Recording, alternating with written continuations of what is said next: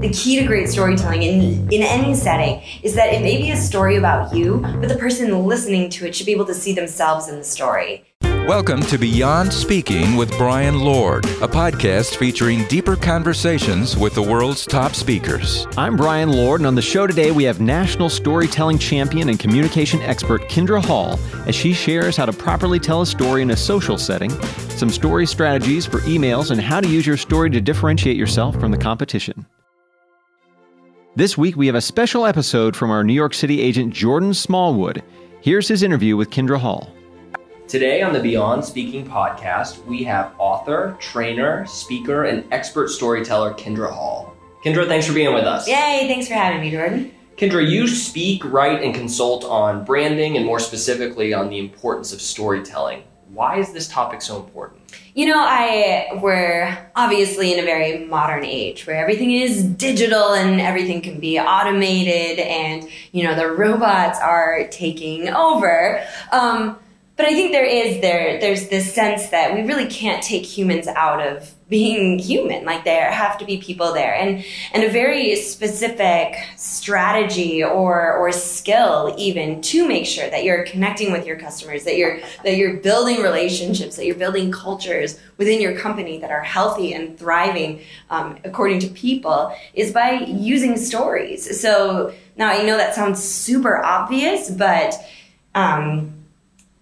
ignoring that fact or neglecting your stories can have some serious problems. So, you know, I think it's really exciting to see the light bulbs go on when people are like, oh, right, I have these stories. I should be using them. Kindra, if I was interviewing Shaquille O'Neal right now, it'd be pretty easy to know why he's an expert on the topic of basketball. Right. Why are you an expert on the topic of storytelling? You know, it's... or how are you an expert? How am I an expert? You know, it's funny that a little side story here. I remember many years ago, before I actually was speaking, I said to a friend of mine who's very successful in business, and it was just casually one morning, I said, I think I want to be a speaker. And he looked at me, and I was so excited about it. I'm like, I think I figured it out. And he looked at me and said, well, don't you need to be really good at something, or like successful at something, to be able to speak about it? And he crushed my soul. Like, I felt like my dreams were all gone. But right about that time, I did have the realization that storytelling, and in particular strategic storytelling, is something that I've been doing my entire life. I told my first story when I was 11. It was a assignment for my 5th grade English class. And I remember standing in front of like a room full of 3rd graders. We were supposed to read them a book. And instead I put the book down and just started telling the story. And even within the first few sentences, I could see that I was holding those 3rd graders in the palm of my hand. I'll admit, I kind of liked the power of that. But I continued on in the speech team telling stories competitively there. I was invited to the National Storytelling Festival. I served on the board of directors for the National Storytelling Network. My master's thesis was on the role of storytelling in organizational socialization, how company cultures are developed by stories. And then even in my role as a director of marketing and VP of sales, it was still, when we were doing our best, when things were really working, was when we were focused on what stories could we tell instead of what more information could we give here. And so, you know, I think it's kind of funny that I had this moment of, wait, it seems so, and doesn't it seem so obvious that we should be telling stories? But it turns out people need to hear that message, and so now here I am. Outside of brands or a company or professional speakers that you know, who's a storyteller that you admire? Well, so this is, the answer will probably be something you aren't expecting. But when I was younger and going to storytelling festivals, which, yes, that is a thing. My favorite storyteller, and they have these, so the National Storytelling Festival is in Jonesboro, Tennessee, and it's so it's like, you know how towns are measured by how many stoplights they have. Like, they don't even have a stoplight. Like, it's so small. But the first weekend in October every year, the town is flooded with 10 to 15,000 people. They put up these huge tents, and people sit under these tents, whether it's pouring down rain or sometimes it's like 100 degrees and tons of humidity, and they just listen. They bring in storytellers who just stand on stages, and these tellers, they have no business agenda. They're not there to promote a product. They're just there to tell stories. And so that's where I learned the art of storytelling. And my favorite storyteller is a man named Donald Davis. You can find his stories like on iTunes, and he has books. You can get his books online. But there was just something about, and I find that this is very important in business as well. He has the ability to take a very small moment and tell it and it's a moment that we can all relate to. That's whether it's from when he was younger or when he was, in school or whatever it is, and we can all go to that place with him. And that sense, that world of familiarity and commonality, he's incredible at painting it. And the other thing that Donald does so well is you'll be laughing and you'll be enjoying the story, and then all of a sudden it'll turn and you'll realize this was the lesson I was supposed to learn here. And that moment when that turn happens is so profound and so beautiful, and it just never leaves you. And so Donald he hosts a storytelling retreat. So I've been to that retreat several times, and then as I got older, I got to go back and help with that. He married my husband and I. He was our officiant at our wedding. My son's middle name is Davis after him, so please, if you have the opportunity, go look up Donald Davis. He's incredible. Have you noticed a brand, either a corporate brand or a nonprofit, that is doing a great job telling their story?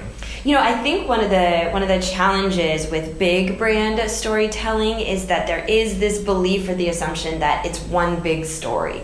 When really brands are made up of the smaller moments, whether they're a brand new company or they've been around for a very long time. And so some of the shining storytelling moments, when I think about, even in a marketing perspective, Windex had a marketing moment where they created an ad about Windex, but you wouldn't have known it was about Windex. It was actually about a father and a daughter, and they told this whole beautiful story. And throughout the course of the commercial, you could see the product being used because there was a lot of glass and everything in there. But at the end of it, you're weeping. I wasn't weeping. I had a girlfriend call me because she cries about everything, and she's like, "Have you seen the Windex commercial?" But it was such a beautiful way to put their product in the context of life, and they had a really beautiful storytelling moment that way. Just telling one small story makes a big difference. I heard once in a social setting, if your story lasts longer than 60 seconds, it's too long. Any thoughts on that? Well, if you're a bad storyteller, yes. If your story goes on for longer than 60 seconds, then it's bad news. But you know what? I think that so much in social settings, so much of storytelling really is reading the other person that you're telling the story to. And like Donald Davis, the key to great storytelling in any setting is that it may be a story about you, but the person listening to it should be able to see themselves in the story. And then you buy more time. When you seek to make a good impression with an email, what story strategies do you suggest using? Oh, that's a great question. Something very simple and very tactical is when you're writing an email, right, one of the first things they see is the subject line. So yes, your email should include a story, something that's engaging or will make them want to read the whole email. Still keep it short because nobody wants to take a look at an email that's a book. But in the subject line should have the promise of the story. So they should see, when they read the subject line, it'll trigger the human brain to say, oh, there's a story if I keep reading. That's a little insider trick. Let's say we have an event planner listening to this podcast right now. What's one way that they can use storytelling to better produce their events? I think a key to better produced events or just better events overall is more attendance, right? We want more people to come to our events. We want them to be raving about them afterwards and spreading the word. So a really important strategy for event planners to use is capturing the stories from the attendees from the year before. Now, I say that, and what happened, you see this a lot, people out in the hallway being like, this was the best conference ever, thumbs in the air, I can't wait to come back next year, which is fine. That's more hype than it is actual stories. So spend some time talking to your attendees and ask them these questions.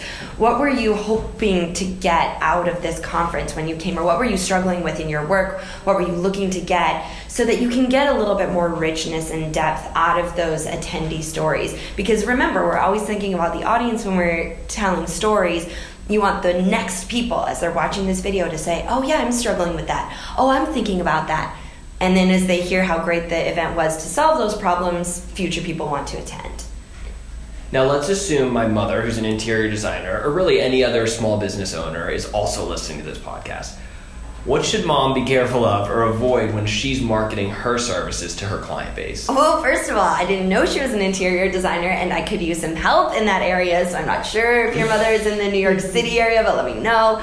But this is true for any small business owner. I mean, there's so many, right? There's so many small businesses, and a key is differentiating yourself. But the way that we typically differentiate ourselves is by saying, I love interior design and I will work with you to make your dreams come true, or whatever it is. And it's a lot of high level language. A better strategy, so that's what you don't do. A better strategy for your mom would be to tell the story of the first time she designed something. She decorated, maybe it was that she was always rearranging the furniture in her room when she was a kid. Something that's very personal, something that brings it all the way down to a specific moment, that then when someone's hearing that story or reading that story, they'll say, oh, that's the kind of person I want, someone who's been so passionate about this for so very long.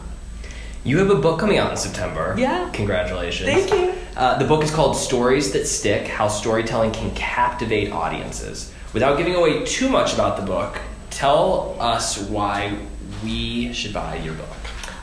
Well, it's full of great stories, but more importantly, I feel like in its rise to buzzword status, so many people talking about storytelling, which is great, there's still a lack of accessibility in a way. And so what was really important to me in this book is that people who read it will walk away being able to tell their stories and have story agility. So it isn't just one story for your brand, it's story in sales situations, it's stories in moments of leadership, and very specific strategies for making that happen. So, I don't know. It's very readable, and I'm really proud of it. I don't say that often, but I'm very proud of that book.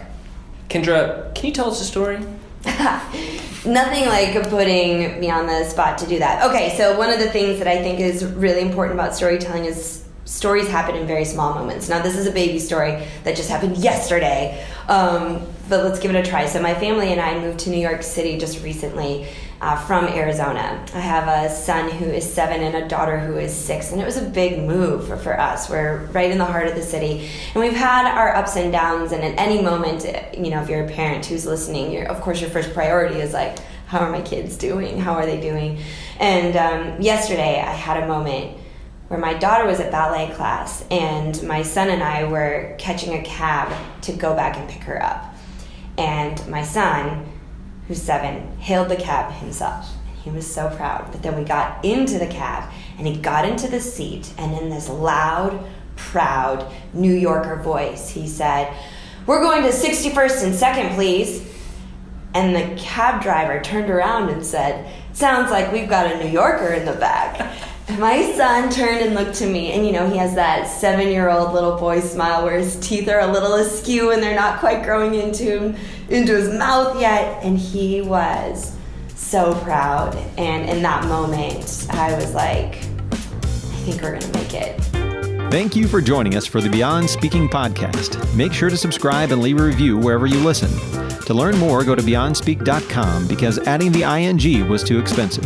For this episode of the Beyond Speaking podcast, your technical director, producer, and head Steelers fan was Eric Woody. Your creative director and part-time leprechaun was Travis Franklin. Brian Lord, your host, executive producer, and specialist in speaking about himself in the third person. Additional thanks to special consultant and the pride of St. Paul, Lauren D. of D & Associates. Thank you to the incredible voice talents of the muy profundo Robert Borges. Finally, thanks to the premier founder Dwayne Ward, CEO Sean Hanks, and CIO Chris Yount, simply because you need to thank powerful people. If you've listened this far, you clearly have nothing better to do, so why not continue on and listen to the next Beyond Speaking podcast?